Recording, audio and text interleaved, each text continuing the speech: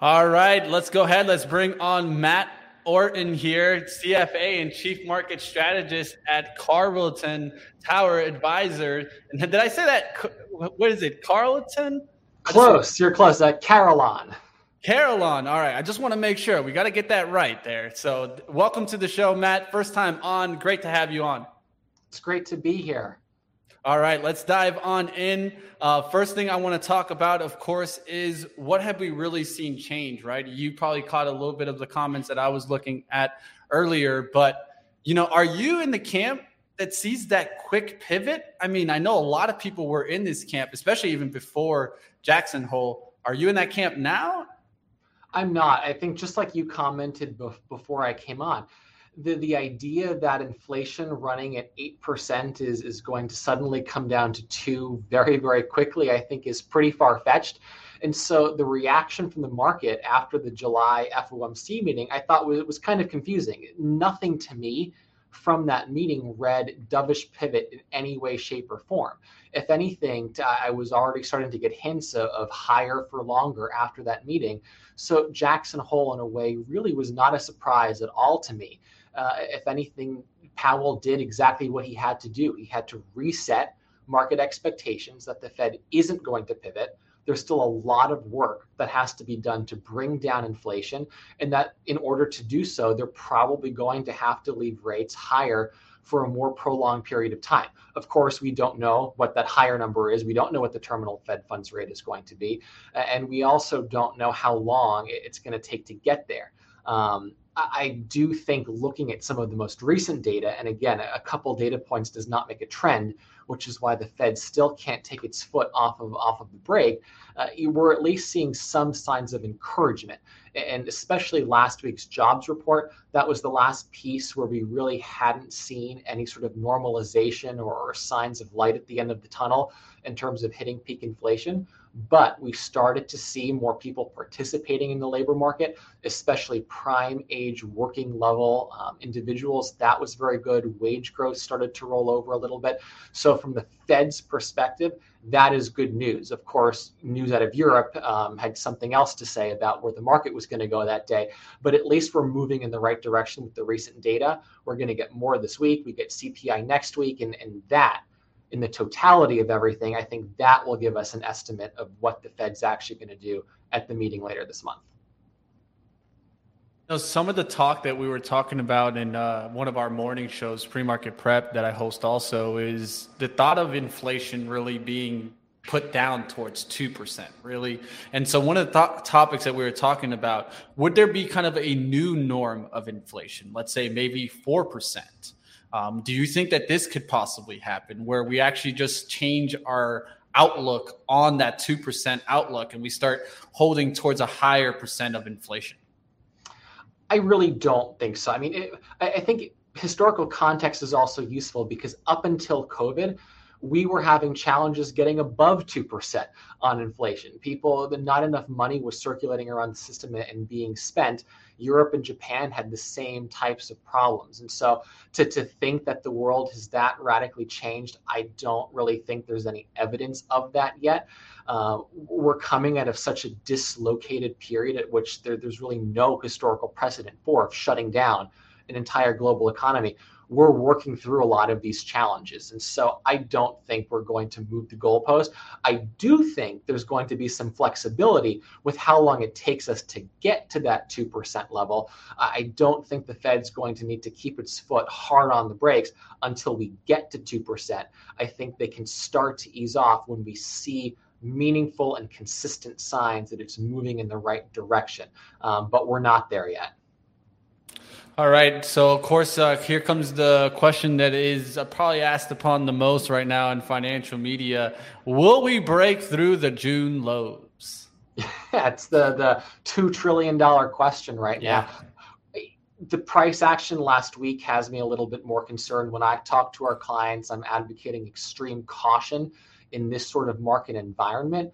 But my base case is still that we don't break through the June lows. 3850 is kind of the technical level on the S&P 500 that I have is resistance, that if we break through that, the probability of retesting or maybe moving below the June lows increases meaningfully.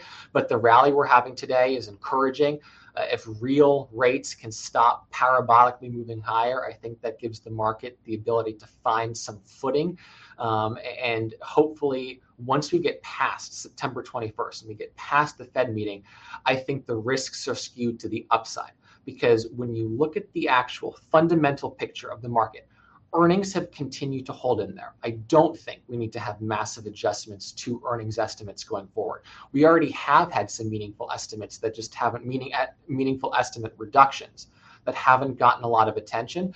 And I think the fact that company margins are holding up very well, the consumer hasn't rolled over in aggregate yet, the fact that we are starting to see signs of peaking inflation, all of that to me is encouraging.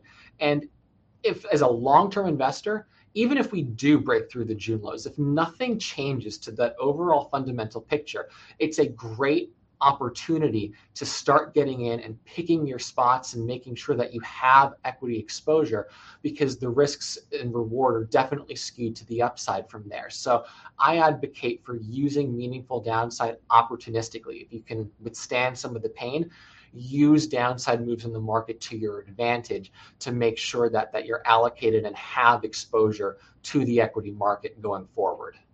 Now, the next area that I want to talk about is I've been hearing more and more focus on GARP plays, really. Can you maybe explain to us really what, for our newer investors, what GARP is, and if you see any plays out there that kind of more fit the bill? Absolutely. So GARP stands for growth at a reasonable price. So it kind of embodies elements of both value and growth investing, because valuation is central for GARP to work. So you're not overpaying for growth. And so GARP actually has been working this year. When people say growth is dead or growth hasn't worked, I like to pause a little bit and say, well, expensive growth hasn't worked. Growth at a reasonable price this year has actually outperformed the broader market, because as recessionary concerns increase, the only way you're going to get growth better than the economy is to invest in companies that are rapidly growing, but not overpaying for it. So that valuation element is really, really important. And my favorite way right now to get exposure to GARP is through the healthcare sector, especially larger cap healthcare companies. Because when you think about the US alone, I mean, you have an aging population with more and more chronic diseases. That's a ripe area for just natural organic growth, and the need for more and more technology to help bring down the cost of actually providing care. There's potential for disruption, potential for innovation. So healthcare is a really good natural growth part of the market, and healthcare itself doesn't trade at a very expensive valuation relative to the market. I think valuations are very, very reasonable. And within healthcare, HMOs, managed care companies, those are areas that have been posting, mid double-digit earnings and revenue growth quarter after quarter, beating and raising guidance quarter after quarter. To me, that's a great consistent area that has earnings, it has free cash flow. That's where I want to be right now, because it plays a little bit of defense, but when the market moves, you're still invested in companies that have growth characteristics.